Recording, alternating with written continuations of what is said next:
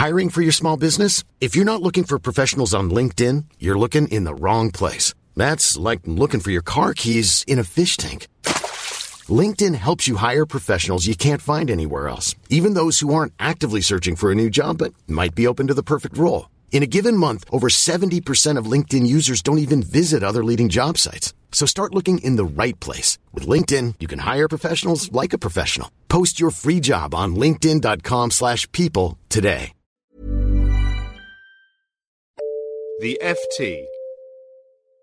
Hello and welcome to our fourth FT Science Show.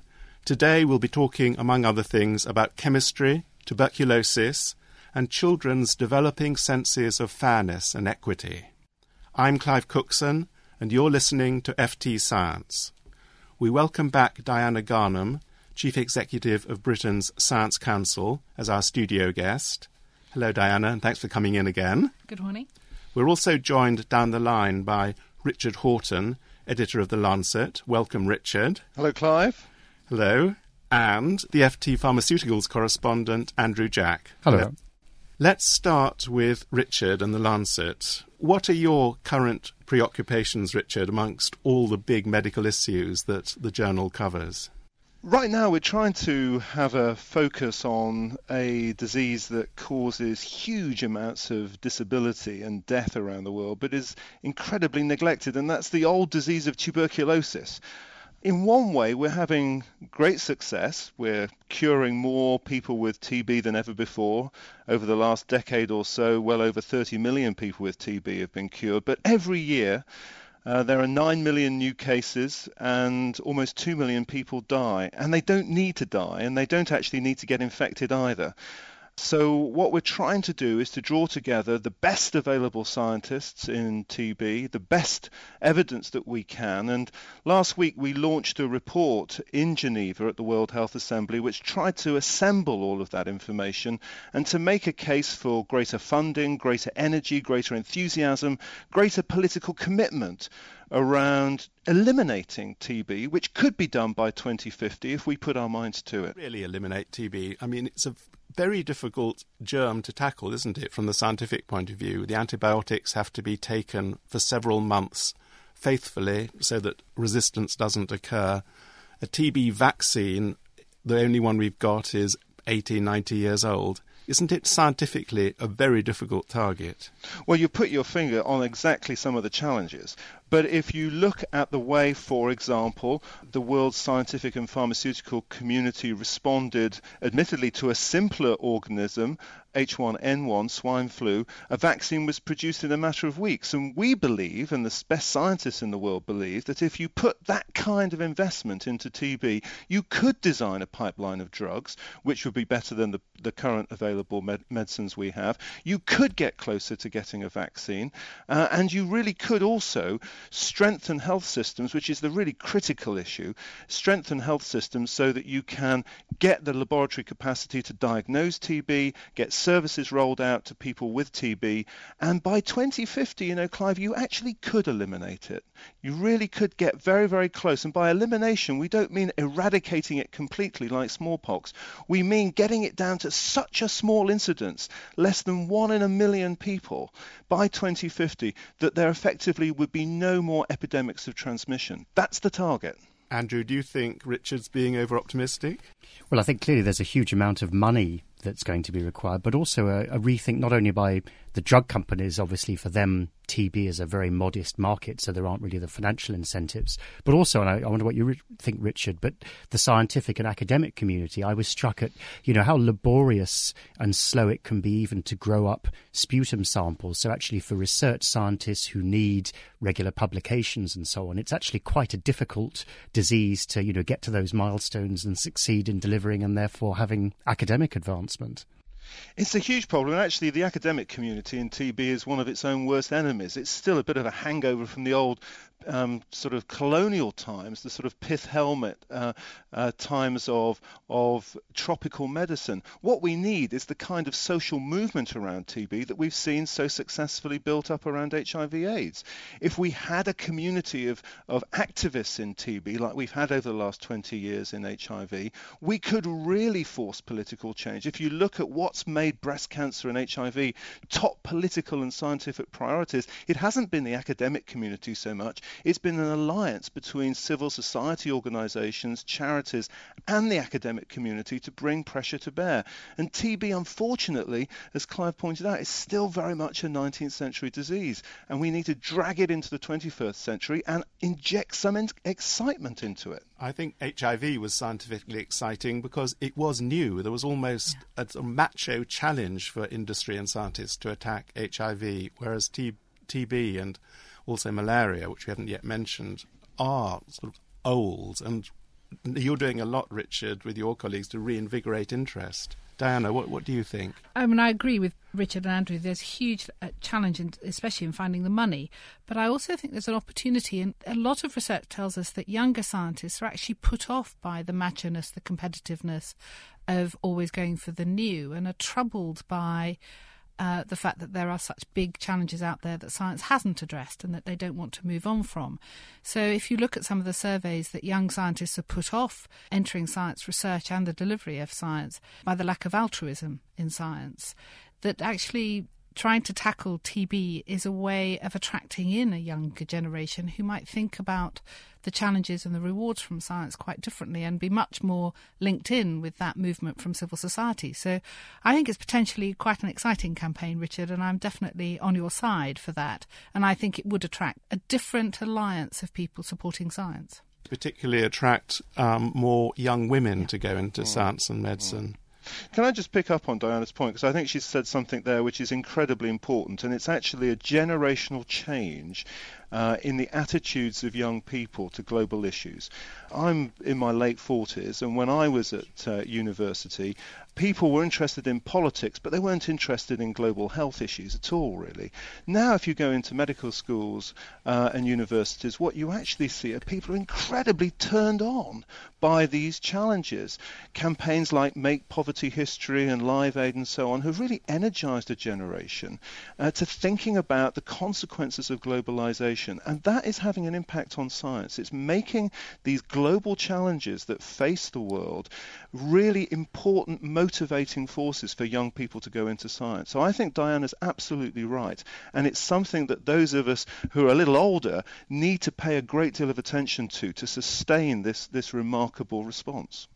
Well, one of the older and more traditional sciences which will, I hope, help with the campaign against TB is chemistry. And during last week's podcast, we were discussing the future of university science, and in particular whether the traditional single subject science subjects could survive or how they'd survive.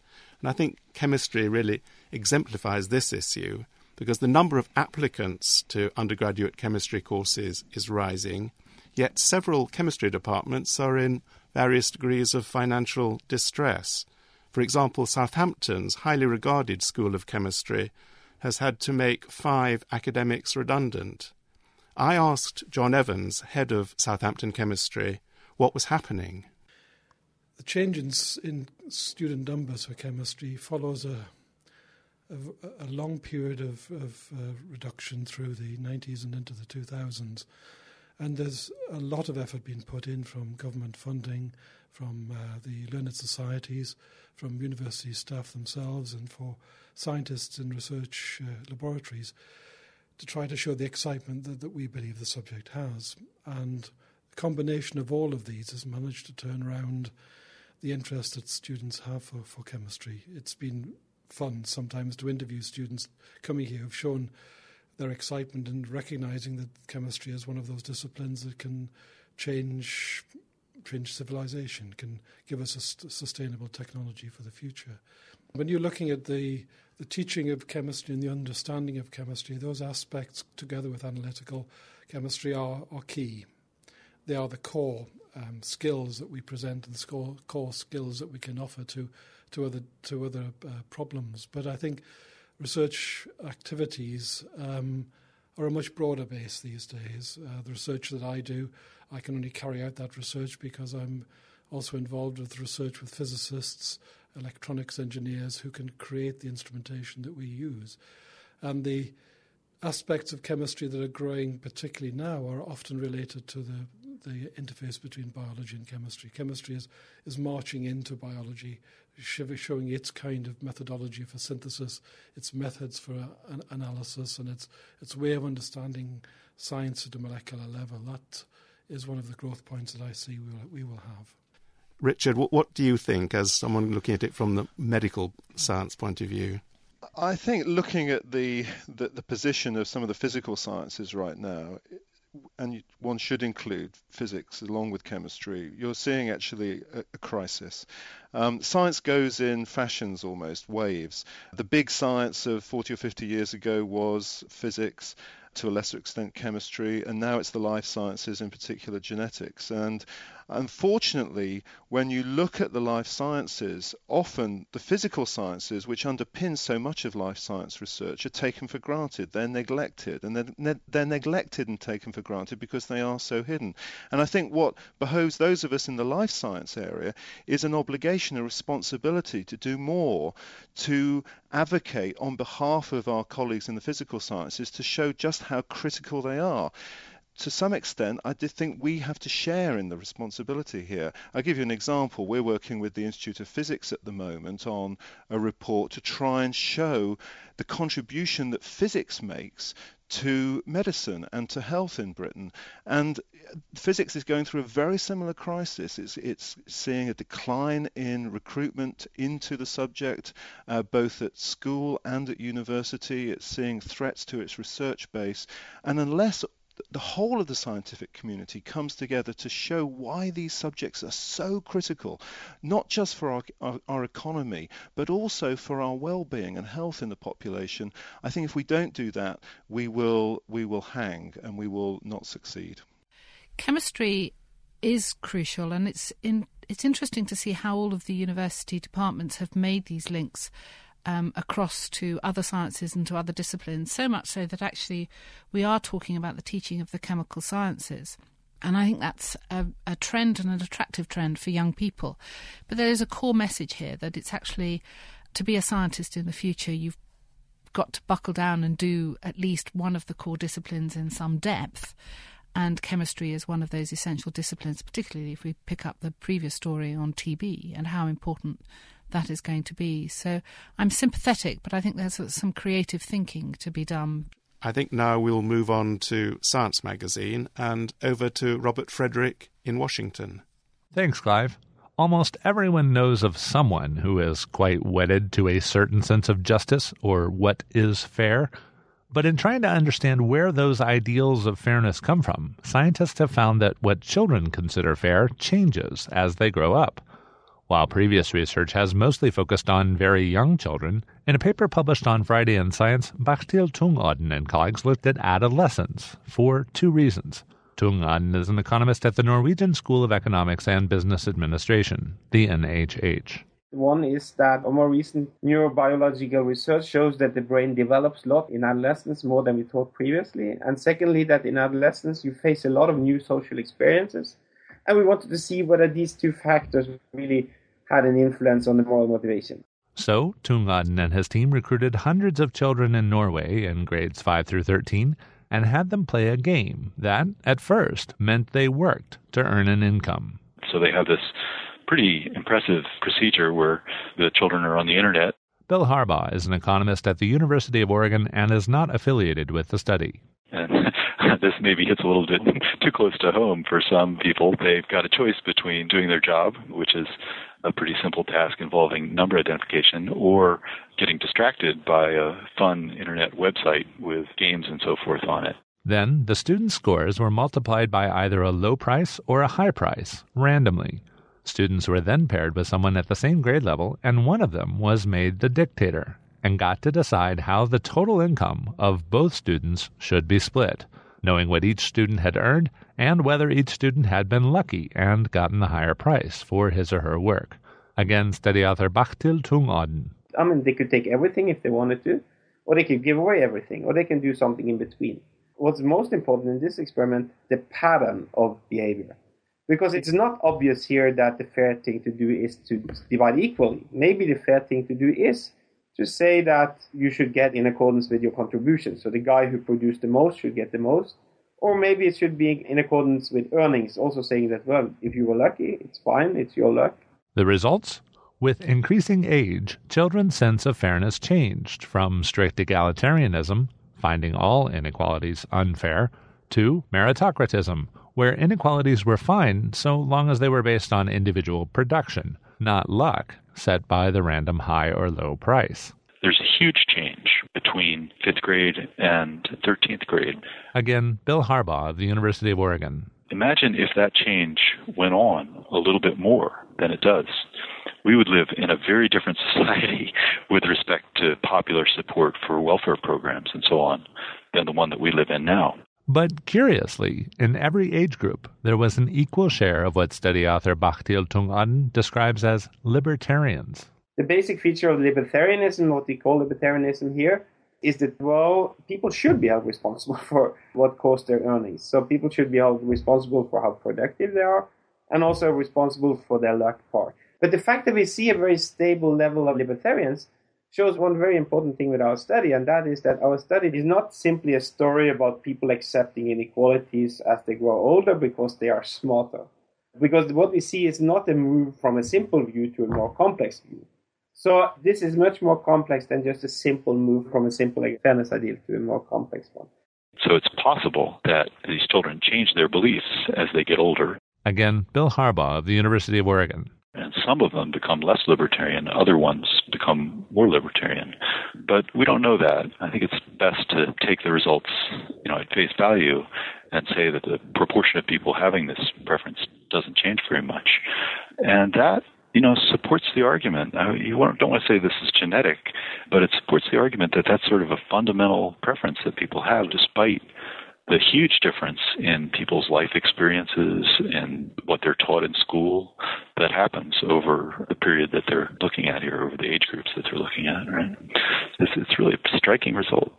But both Harbaugh and study author Tung Adden say that it is unclear whether the results, based on students from Norway, may be extrapolated to the rest of the world.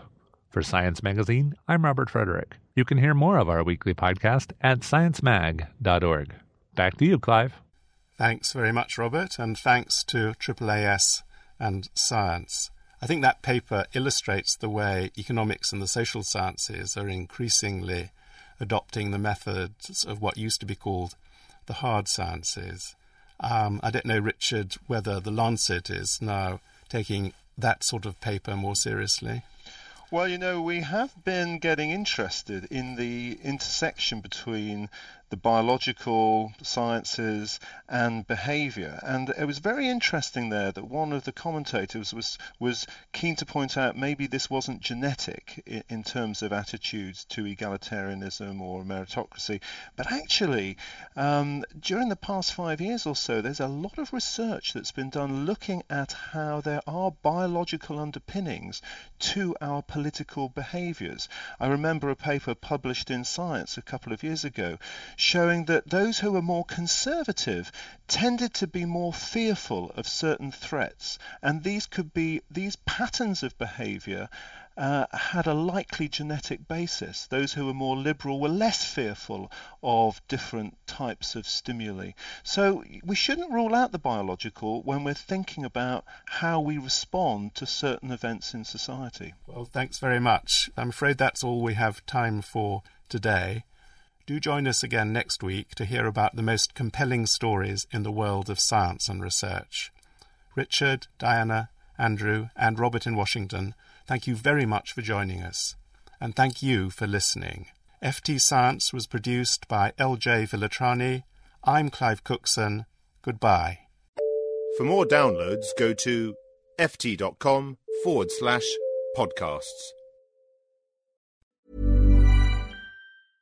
Here at Bellingcat, we get to the bottom of things. From a global crisis to an underreported event, we find the facts using publicly available tools and resources, uncovering what is hidden on and below the surface. We connect the dots using social media posts, satellite images, and public records, and empower others to do the same by sharing how we do it.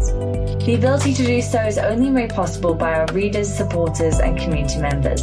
Care to join us? Learn how at bellingcat.com.